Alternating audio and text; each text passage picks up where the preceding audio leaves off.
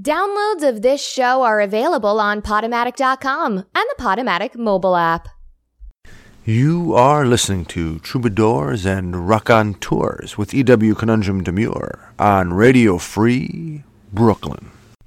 Welcome to episode 307 of Troubadours and Raconteurs with yours truly, E.W. Conundrum Demure.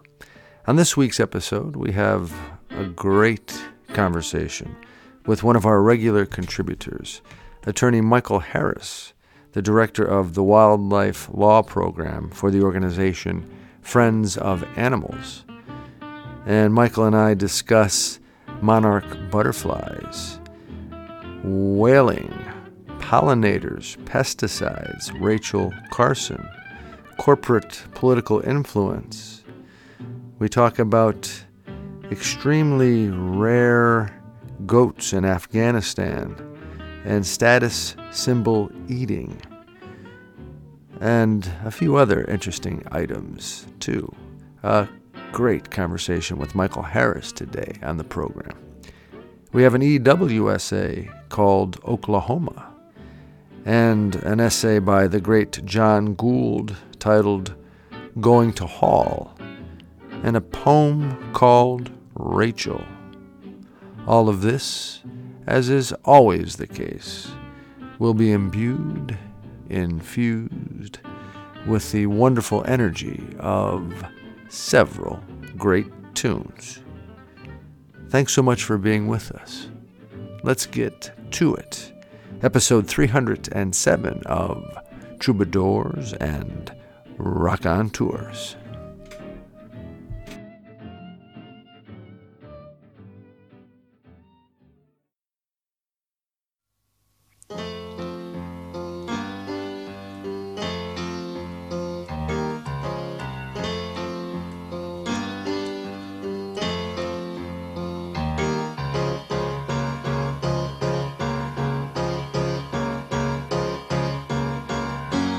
Wake up, you sleepyhead. Put on some clothes, get out of bed. Put another log on the fire for me. I made some breakfast and coffee. Look out my window, what do I see? Crack in the sky and a hand reaching down to me. All the nightmares came today, and it looks as though they're here to stay.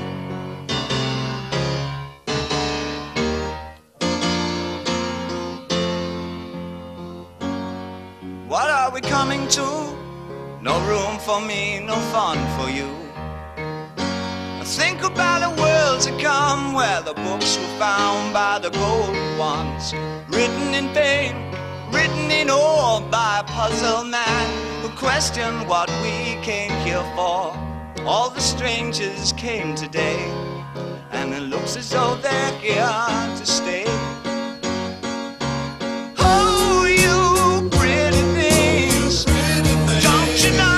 Driving your mamas and papas insane. Oh, you pretty things, don't you know you're driving your mamas and papas insane? Let me say it again, you gotta make way for the Homo superior. Look out at your children, see their faces in golden rays. Don't kid yourself, they belong to you. They're the start of a calming race. The earth is a bitch, we finished our news. Homo sapiens have outgrown their use. All the strangers came today, and it looks as though they're here to stay. Oh, you pretty things, don't you know you're driving your mamas and papas insane? Oh, you pretty things, don't you know you're driving your mamas and papas insane? Let me say it again, you gotta make way for the Homo superior.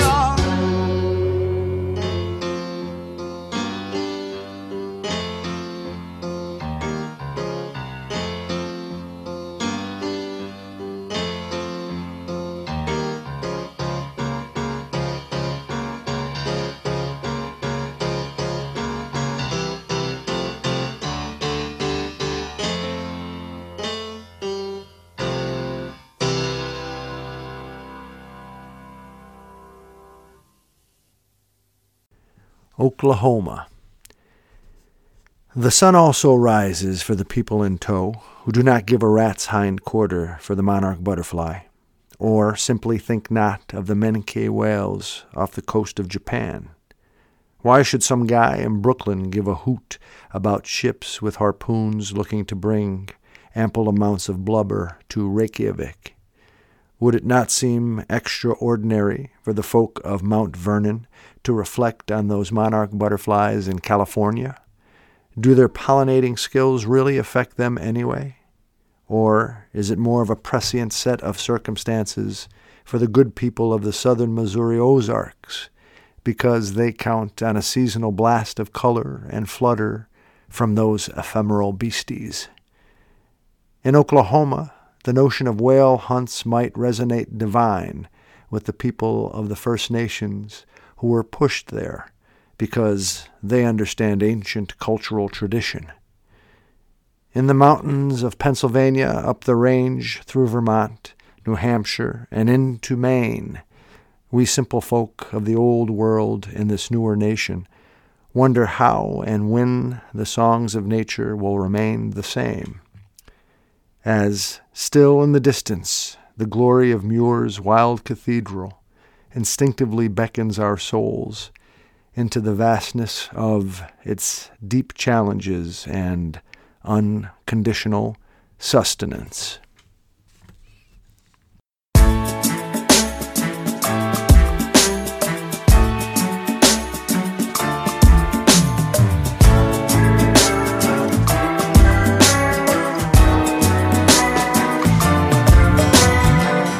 I found this brand new gift, looking for somebody to share it with.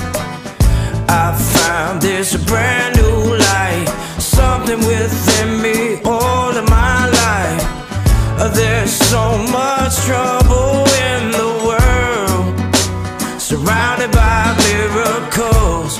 There's so much hatred undeserved, but it will not work, 'cause still our love will be received. Better yet still, my heart is in need of release. Yeah, still my love will be received. Better yet still, my heart is in need of release. But it ain't about justice when it's not about what was, what is. When it's not about what's left, when it's not about the next step. Whoa.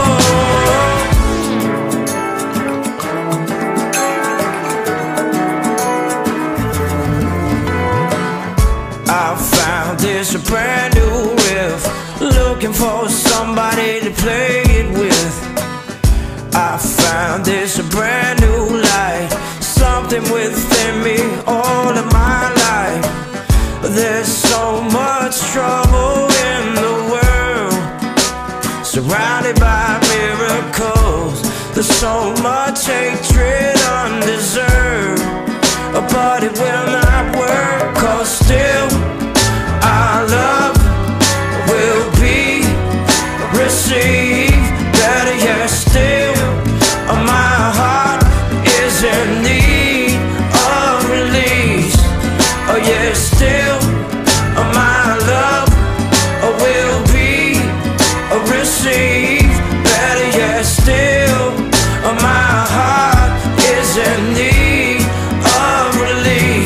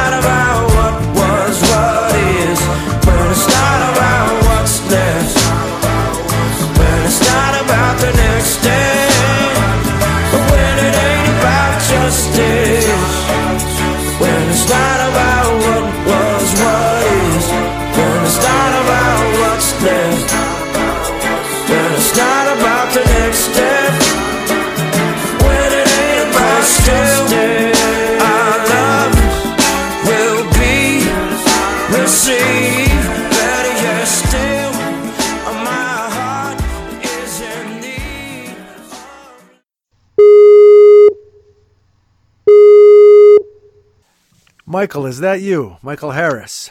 How you doing, EW? It is. Oh, it's good to have you on Troubadours and Rock on Tours again. Looking forward to talking with you. Great. Yes, me too. It's been a little while. Yeah, it's been about 5 months or so. It's the first time we're talking in 2019, and we're going to get into a little bit about monarch butterflies and a little bit about whale hunting. And first, though, I want to let people know who have not heard your segment. You are a regular contributor, I'm proud to say, on Troubadours and Rock on Tours. And Michael is the director of the Wildlife Law Program for Friends of Animals, a great organization. He literally is fighting the man to save and to protect habitats and other living species. Is that a good characterization? That is, and I think with the current administration, fighting the man brings a whole new sense of meaning to it, doesn't it? Yeah, it definitely does. I thought we were better, at least, not ever really that great, but geez, I never thought we were this bad. Having what's his name represent us. Yeah, you're right. Good point. Yeah. But let's get to something much more beautiful. Monarch butterflies. Now, how are the monarch butterflies doing? Well, they're not doing as well as we can hope. There's been some reports in major newspapers in the past few weeks that the annual count of monarch butterflies is in, and it was worse than expected, particularly in the West population, the California population. We have seen a dramatic decrease in monarch butterflies across the nation, and there are populations in both the east of the United States as well as the western United States. A few decades ago, we saw drastic drops in their population, and about 8 or 9 years ago, some real efforts were put into place to try to turn that around, and there had been some progress being made, particularly in the East Coast. But it looks like we've lost ground again, and a lot of news outlets, including the New York Times, is wondering if we're seeing the beginning of the extinction of monarch butterflies, if not throughout the country, certainly in the western United States. So bad news all the way around for a really amazing species. I mean, butterflies are amazing. I think most people could connect with them because of their beauty and their sort of tie you to your spirit, but they're also extremely important indicator of the health of our ecosystems. That was my next question. Why is this such an important issue? Well, I think it tells us a lot about what we're doing to the environment. We're destroying the types of habitat that is necessary for not only butterflies, but many pollinators. So, milkweed and other natural grasses are being destroyed because of not only our land use decisions to convert them over to development, but more importantly to our application of pesticides and herbicides throughout the landscape. And it's having these unintended consequences of also destroying the types of habitats that are useful for pollinators. And so, we've heard this in the news recently about the bees and other pollinators being threatened. And I think the monarch butterfly is a great indicator of that actually becoming a real problem. It's also important because monarch butterflies throughout their life cycle provide food sources for a lot of other species. And monarch butterflies were at one point some of the most abundant insect species in many parts of the country, and were a very important food source for all kinds of bird species in particular. And so when we see a loss of butterflies and other pollinators, we have to start to worry about the food chain and how that's falling apart. Yeah. And as you mentioned, I mean, it's a very crucial part of a very dynamic ecosystem. So one of those crucial parts not being there or diminishing is going to affect the whole. Now, I understand why it's a big deal, besides the fact that they're beautiful.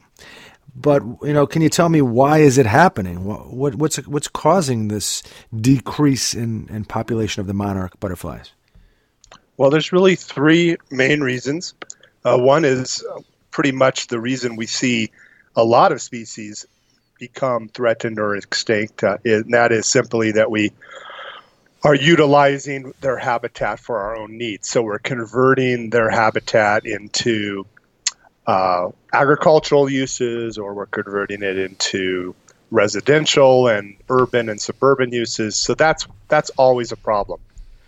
But that doesn't mean that the butterflies and other pollinators would be going extinct just because of our land use conversions. It's not the only problem they face. It clearly is the application of pesticides and herbicides that poses the biggest threat right now, particularly in rural areas, because these types of chemicals are dispersed in large amounts and sort of indiscriminately. Aerial spraying of pesticides, aerial spraying of herbicides can have effects to habitat many, many miles away because they drift in the wind. And I think what we're seeing is that a lot of these species are either being directly killed off because of the pesticide application, so it's killing them indirectly, or with herbicides that are used to control weeds in rural and agricultural areas. Those herbicides are ending up in places that have habitat like milkweed, which is essential for these butterflies. And so we know that without milkweed, the monarch butterfly really has no chance of continued existence. So we have to protect that habitat. And, Rachel Carson comes to mind, Yes. Silent Spring. Have we made no gains since she clearly showed us the negative ramifications of herbicides and pesticides? Well, if anything, those companies are now more politically connected and have invested more to protect their products. I mean, some could say that Rachel Carson caught those pesticide companies off guard, and they weren't politically ready for defending their economic value of those products. So with Rachel Carson, it was the product DDT primarily. Since then, we have seen these companies have put in just a tremendous amount of resources, lawyers and lobbyists, to try to fend off criticism of their products. We saw this at the beginning of the Trump administration. There were a number of pesticides that were under heavy scrutiny by the Environmental Protection Agency, and the writing was on the wall that they were likely to be pulled off the market. And within just a couple months of Trump appointing basically a pro-pesticide EPA administrator, all those rules were scrapped.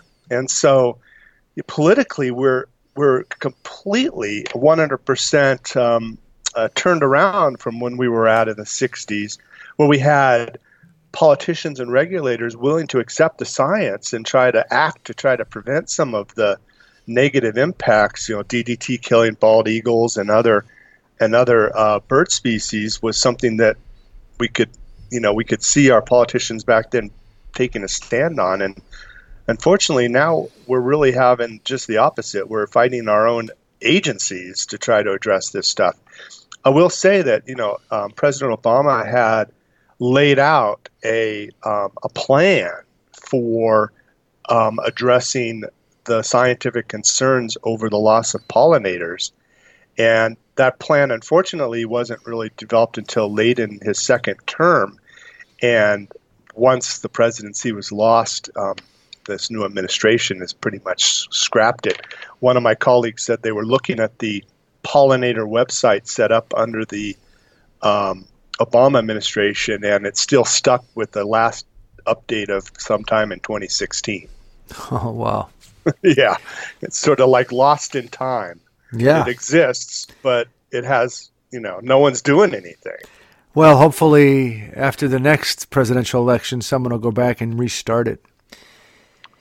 It's not going to happen now. It is definitely probably one of the, setting aside the concerns over the catastrophic effects of climate change, it is clearly one of the most pressing environmental issues facing us. I mean, we depend on pollinators for our own food source. And losing these animals, not only, monarch butterflies have a spiritual place in the world, I think, but from a practical standpoint of butterflies, bees, and other pollinators, we can't afford to have a planet that's devoid of these species. It just makes no sense that we're so short-sighted. I talk to you a lot about other animals, wolves and elephants, and there's a lot of reasons why people love those species and would want to protect them. But the argument for protecting pollinators is so much stronger. It's protecting ourselves and our future and our kids' future. Exactly. Well put. We're talking to Michael Harris, attorney Michael Harris. He is the director of the Wildlife Law Program for Friends of Animals. And you're in Denver, right? Or right outside? We're right outside of Denver. Actually, one of the few places in the country that monarch butterflies don't often visit. So too cold, perhaps? I don't know. Too cold and a little bit high in elevation. They're seen throughout most of the country, but unfortunately not here very often. Well, you mentioned, Michael, climate change a moment ago. Does that have any influence over the decrease in population of monarch butterflies, do you think? I think we're still really just learning that. The interesting thing about climate change is that it can both cause habitat loss, but also habitat gain. So, it's possible that where places get too dry and too hot, you may end up seeing, milkweed and other pollinator habitat being lost. But you could also see it being gained in places that are warming. With a number of bird species, for instance, the Audubon Society has documented that the habitat niches for birds tend to be going both more north and higher in elevation. So species that maybe once were found in New Mexico and southern Colorado are being found in Colorado and Idaho because the weather changes and is allowing them to adapt. Likewise, species that maybe were once only found at 8,000 feet in the Rocky Mountains are now being found at 10 or 11,000 feet because there's longer periods of warm climate at that altitude. So we really don't know. And I think with monarch butterflies, because of their dependency to milkweed, it really will depend on whether or not climate change starts destroying that habitat directly or whether it allows for milkweed to be cultivated and planted in places maybe like Colorado in the future. So, and that is, by the way, one potential hope that we have is that because the loss of the butterfly is primarily tied to the loss of milkweed habitat, we know how to replenish that. You could purchase milkweed in many nurseries and plant it in your own garden, and that's very helpful. And we could start putting land aside and cultivating milkweed. So there is ways we could address this. Obviously, we need to stop using so many of these chemicals that are causing the problem. But once we do that, we can start planting this habitat again. That's hopeful, it is. And, I also understand that people are thinking about enacting or triggering the Endangered Species Act to protect the monarch butterflies. Have you heard anything to that effect?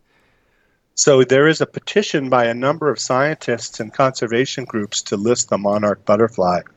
And Fish and Wildlife Service did find the petition had merit and has initiated an investigation. And we do expect to hear on that in June or sometime early summer, late spring this year is the anticipation. Many folks believe, though, that the agency wants to avoid that and instead has been focusing on research studies, trying to find ways for, as I mentioned, to promote habitat growth, promote milkweed growth. And so we'll see.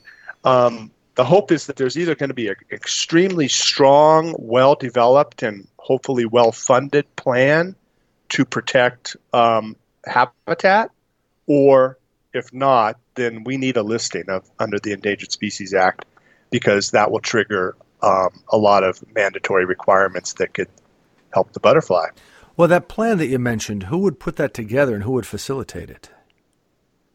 Well, the one thing about pollinators and butterfly and monarch butterflies that I think is in their advantage that we don't see with a lot of other species goes back to what I'd said earlier. This isn't like wolves or elephants where, there are a lot of people who love them and there's a small amount of people who really study them. Because of the importance of pollinators to humans and to our long-term survival, there's a pretty large group of scientists out there who want to tackle this problem, more like on the magnitude of people wanting to tackle climate change. So Fish and Wildlife Service has been able to tap into not only the normal environmental conservation groups that are out there, but a lot of groups that are solely focused on and have been put together over the last few years to try to protect pollinators. And they draw from universities, of course, and some industries, some ag folks, and others. Obviously, they're countered by a group of people from the pesticide industry that are trying to diminish the value of that work. Yeah, they're just trying to make America great again, though, Yeah, rich again, I guess. Yeah, right. Anyhow, let's shift gears to whaling. I know you wanted to talk about whaling, and I do too. Japan is making some very crucial decisions. Yes. This is an interesting one, right? Because I think that for most of us, and I would imagine with your listeners, whales have been sort of an off-limit species, in our minds for a long time. I mean, Moby Dick was a pretty ancient book for most of us.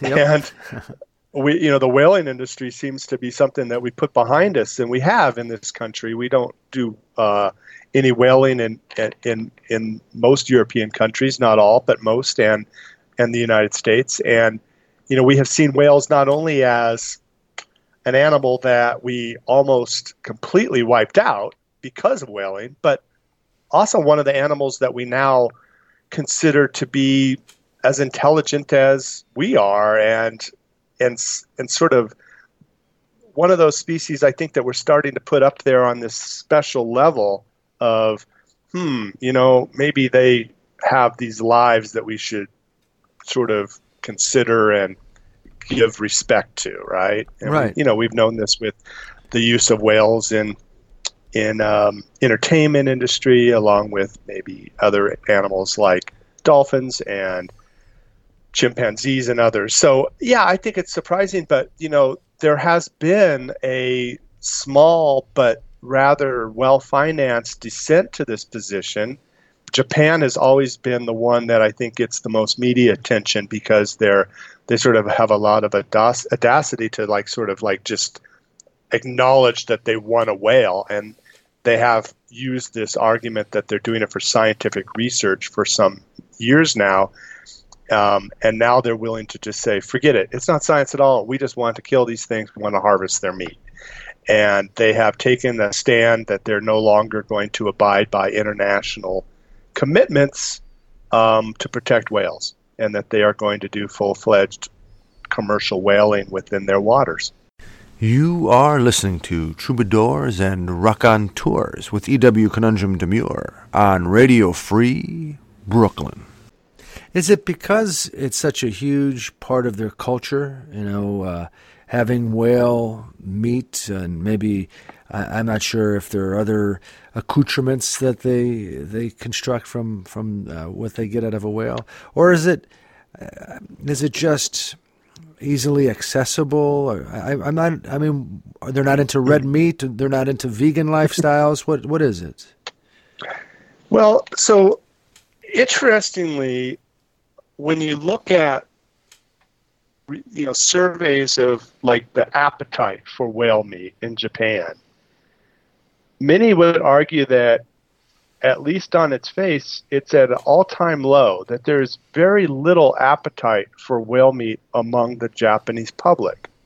And at least publicly, people aren't willing to say, oh yeah, this is something that I enjoy consuming and that I crave, or that I preferred over beef or any other animal. They really don't acknowledge it. But there clearly is a very strong tie to this delicacy and sort of maybe one's past cultural history or wealth, or simply being able to, say, hey, I've achieved a status where these types of things tell people who I am and when I serve it or something like that. And it's not just in Japan. There is somewhat of a group of connoisseurs who consider it a delicacy in Norway and Iceland and Greenland and even in Canada. Yeah, and I think this is one in Iceland, right, and Norway, they whale, right, at present? Well, they have, in the last couple years, capitulated to international pressures and have virtually reduced their whale haul down to zero. But this move by Japan raises questions of whether those two countries in particular might follow suit now. And so we had really thought we were heading in the right direction by getting global consumption down to just really the few dozen that Japan was claiming for scientific purposes over the last couple of years. And now that could go up to hundreds because of this new decision.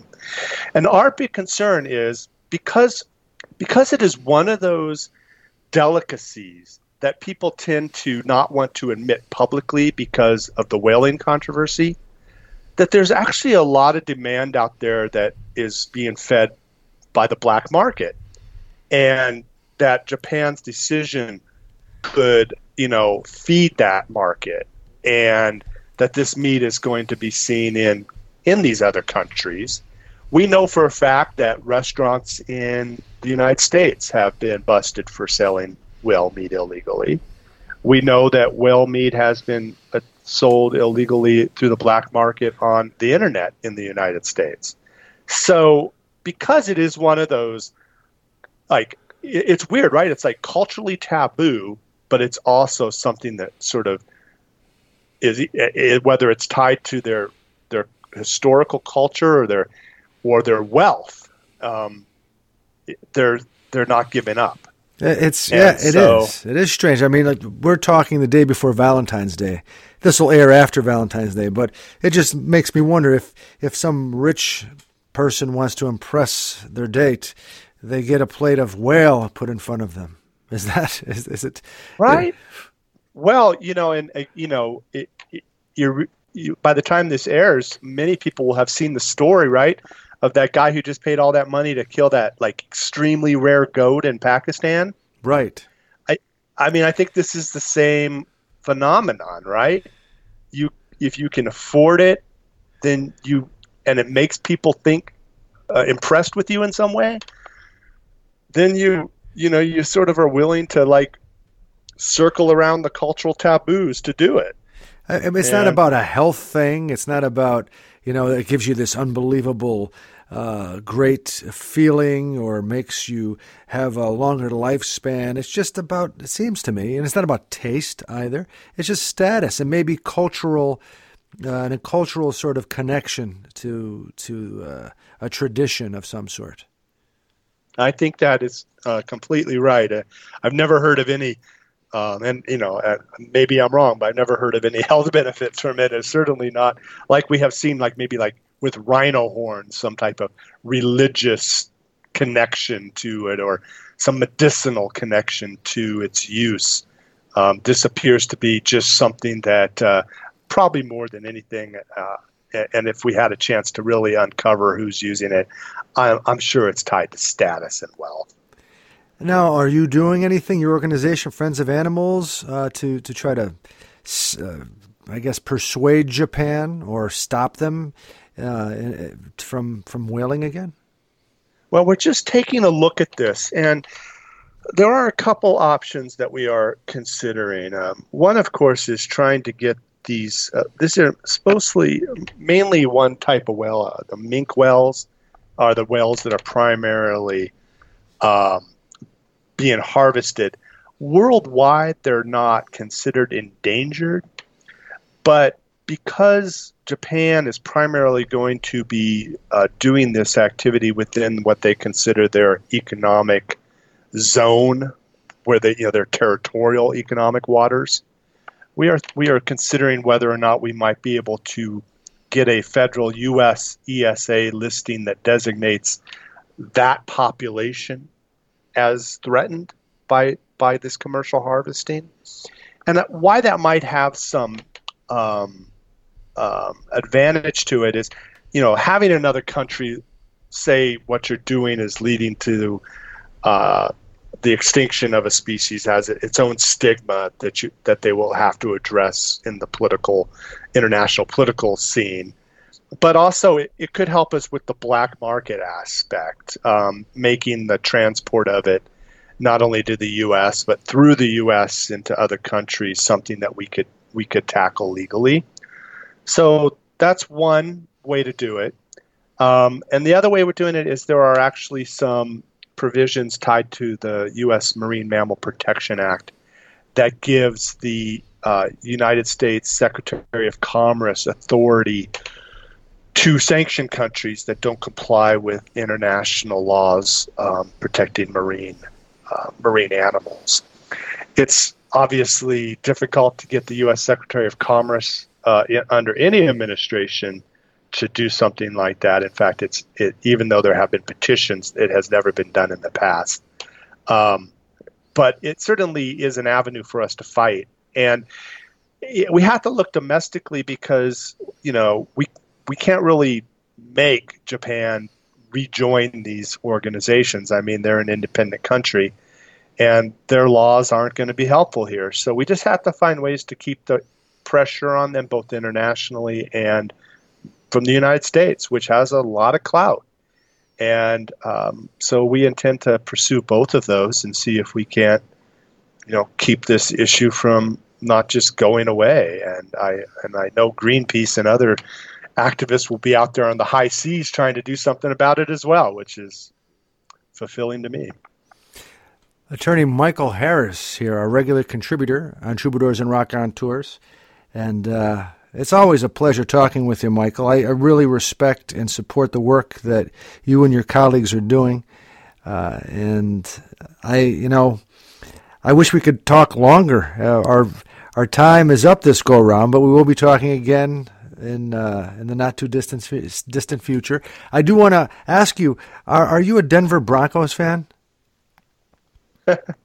From time to time, I can be a Denver Broncos fan, yes. Did you hear something today that brought that to your mind? Well, no, just from where I am right now in northeastern Pennsylvania, the new head coach for your Broncos and the offensive coordinator are both from my town. Fangio really? and Munchak. Fangio's the head coach, and Munchak his offensive coordinator. They're both from Scranton area. So I just thought that'd be Tell them that's awesome. Tell them you know the shoemaker's son, and they'll go, oh yeah. Well, the reason I thought you brought that up is I literally had just saw an email like minutes before you called that the Broncos are trading for Joe Flacco. Oh wow, that's big.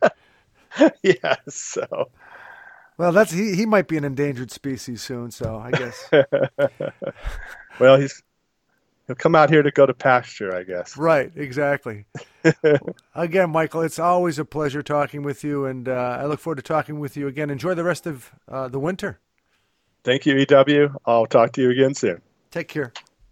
Bye.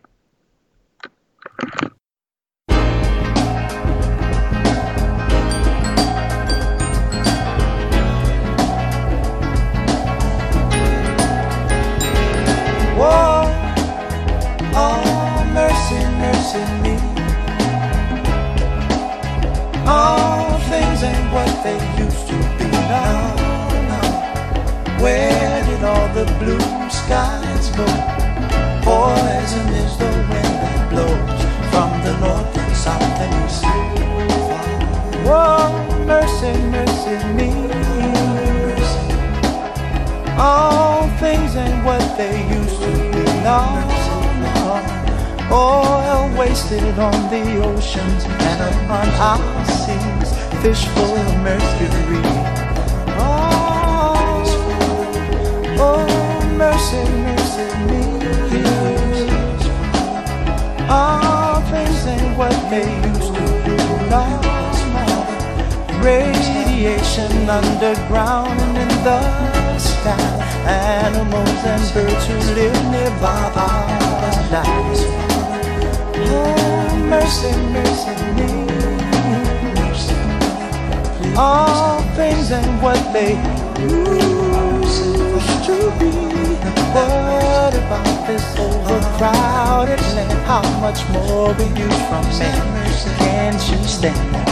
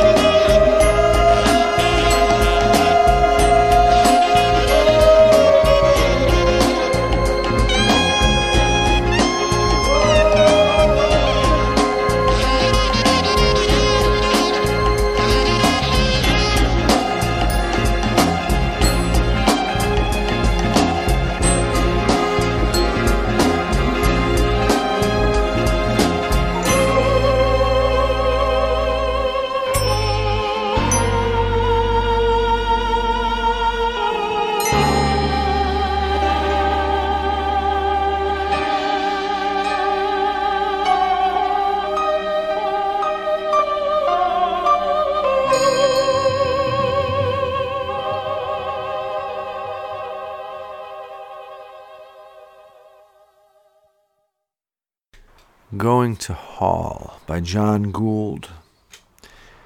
For going on a week, I've been waking promptly at 2:45 a.m.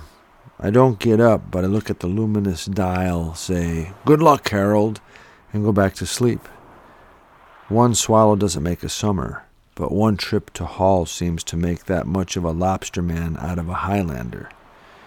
Harold Jameson is a lobsterman, and for some time he had been saying, "You ought to get up some morning and go Hall with me." So long as it was some morning, I was agreeable. But now, Harold said, "I'll pick you up tomorrow. I set my alarm at 2:45. Harold tooted his pickup at 3, and we're off down Muscongas Bay to attend 6 traps in the vicinity of Mosquito Rock. I will be glad when I get this 2:45 stuff out of my system. Maine lobstermen are not the heave-ho and breaking wave kind of mariner. They respect their ocean to the point of timidity. It has been said, the men who never fear the sea are its victims. The cautious and prudent give it never a chance. The reason for pre-dawn hauling of lobster pots is in tune with this. On the long average, the Maine Ocean is calmest on the tail of night and before the morning breezes up. Each day's decision about going to Hall is made in the darkness on the wharf. So after sniffing and with many a, "well, I don't know," Harold decided maybe it would hold calm long enough to get his 6 traps by Mosquito Rock. Mosquito Rock is some 7 miles outside. This was the morning of May 29th, so the full moon was a day old, and it didn't hurt the scenery a mite. Harold had his running lights on and had tuned in the fisherman's band on his 2-way radio. We were not alone on the ocean, and it was fun to listen to the chit-chat of lobstermen like us on their wave out. We rounded a can at the harbor mouth, came through a channel between islands, and picked up the lights of Port Clyde on our left, the lights of Pemaquid on our right, and 15 miles straight ahead, the Monhegan Island Lighthouse. Revolving at 30-second intervals, it became Harold's course, and his engine thrummed musically. He figured an hour and a half to sunrise. Not quite that to Mosquito Rock. Harold is what we Mainers called an old woman. This has nothing to do with sex, but means a devotion to detail, a place for everything and everything in its place. Other fishermen will tell you he isn't a fast hauler, but will admit his methodical routine saves him time and effort. As we approached Mosquito Rock, he began getting ready. A tub of alewives was disposed by his left foot, and he threaded 3 on his bait iron, a long steel needle. He laid his spectacles on a shelf. Hauling would spray them opaque instantly. He set out his box of wooden pegs, which render lobster claws clampless, and tossed in his gauge. Maine lobsters must all be legal lengths. Then he hauled on his neoprene fisherman pants, an exhibition of agility in a rolling boat, considering that he was already wearing his hip rubber boots. "There," he said, and we began looking for his first pink and green pot buoy. A Maine lobster trap is a slated crate that lies on the ocean floor. The line to it is called a pot warp, and at Mosquito Rock, Harold fishes in 30 fathoms of water. A few feet above the trap is a plastic float that keeps the line from snarling about the trap. A second float is called the toggle, and its purpose is to take up slack when the tide ebbs. The third float on the end of the warp is the pot buoy, and this is painted in bright colors in each fisherman's distinctive marking. The toggle may or may not be underwater, but as we were on a slack tide, it was now floating, and Harold gaffed his lines by the toggle. Out of 65, he missed once, and he turned to see if I noticed his clumsiness. It was the look Esposito had the night he muffed the easy one. Maneuvering the boat to come alongside each toggle was, of course, routine with Harold, but the skill and beauty of it was exciting. Having no precious lobster license, I couldn't help him, so I watched him do his work according to his usual lonesomeness. They tell me Harold doesn't ask just anybody to go hauling with him. With his bait iron threaded, he was ready for number 1. Up came the toggle. He made a turn on his winch. He adjusted his motor controls, threw the knob on his winch, and the warp tightened. When the pot breached, he grabbed it, pulled it into position, adjusted his controls again, and in seconds he had taken out his lobsters, cleaned away the crabs, Winkle's old bait, and had transferred the new alewives to the bait string and the trap. Watching his depth finder, he swung about to put the trap back in the ocean just where he wanted it.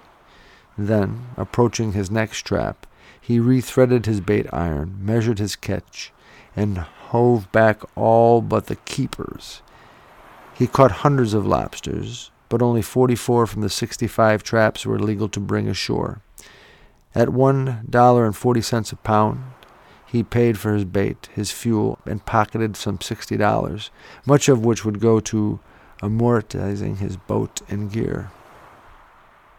It was noon when he came to the wharf, and 1 p.m. when he had breakfast. Harold does this every day, but it threw my Highlander schedules askew. Now, every morning when I wake at 2:45 a.m., and before I turn over, I meditate briefly on what a good time I had with him, and console myself that a farmer's life isn't so bad in some ways.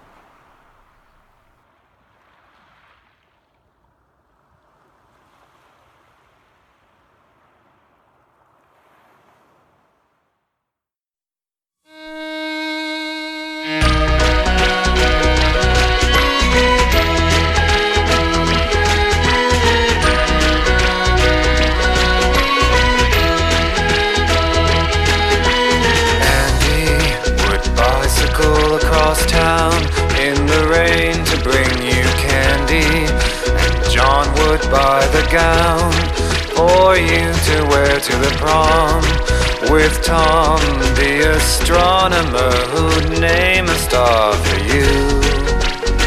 But I'm the luckiest guy on the Lower East Side, 'cause I've got wheels and you wanna go for a ride.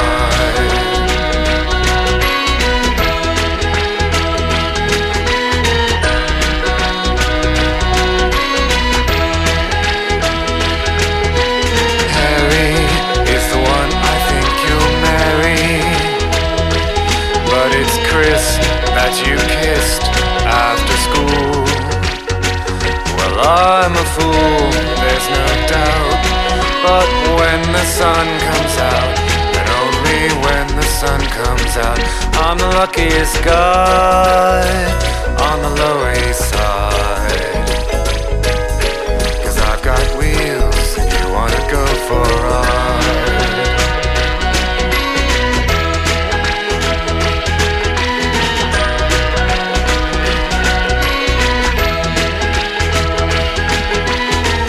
The day is beautiful, and so are you. My car is ugly, but then I'm ugly too. I know you'd never give me a second glance, but when the weather's nice, all the other guys don't stand a chance. I know Professor Bloomin' makes you feel like a woman, but when the wind is in your hair, you laugh like a little girl. So you share secrets with Lou, but we've got secrets too. Well, one, I only keep this heap for you, 'cause I'm the ugliest guy on the Lower East Side. But I've got wheels, and you wanna go for a ride.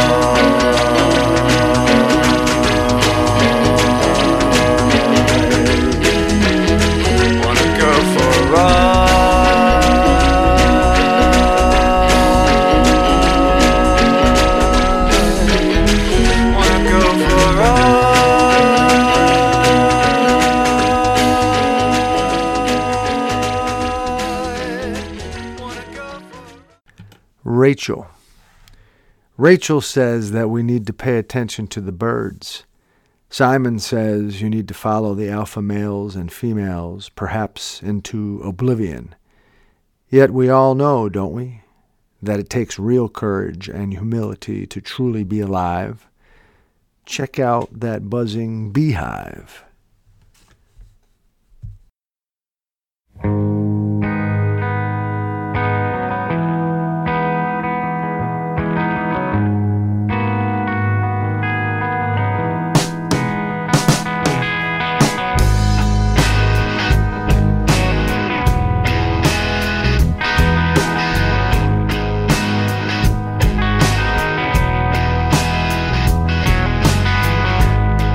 I always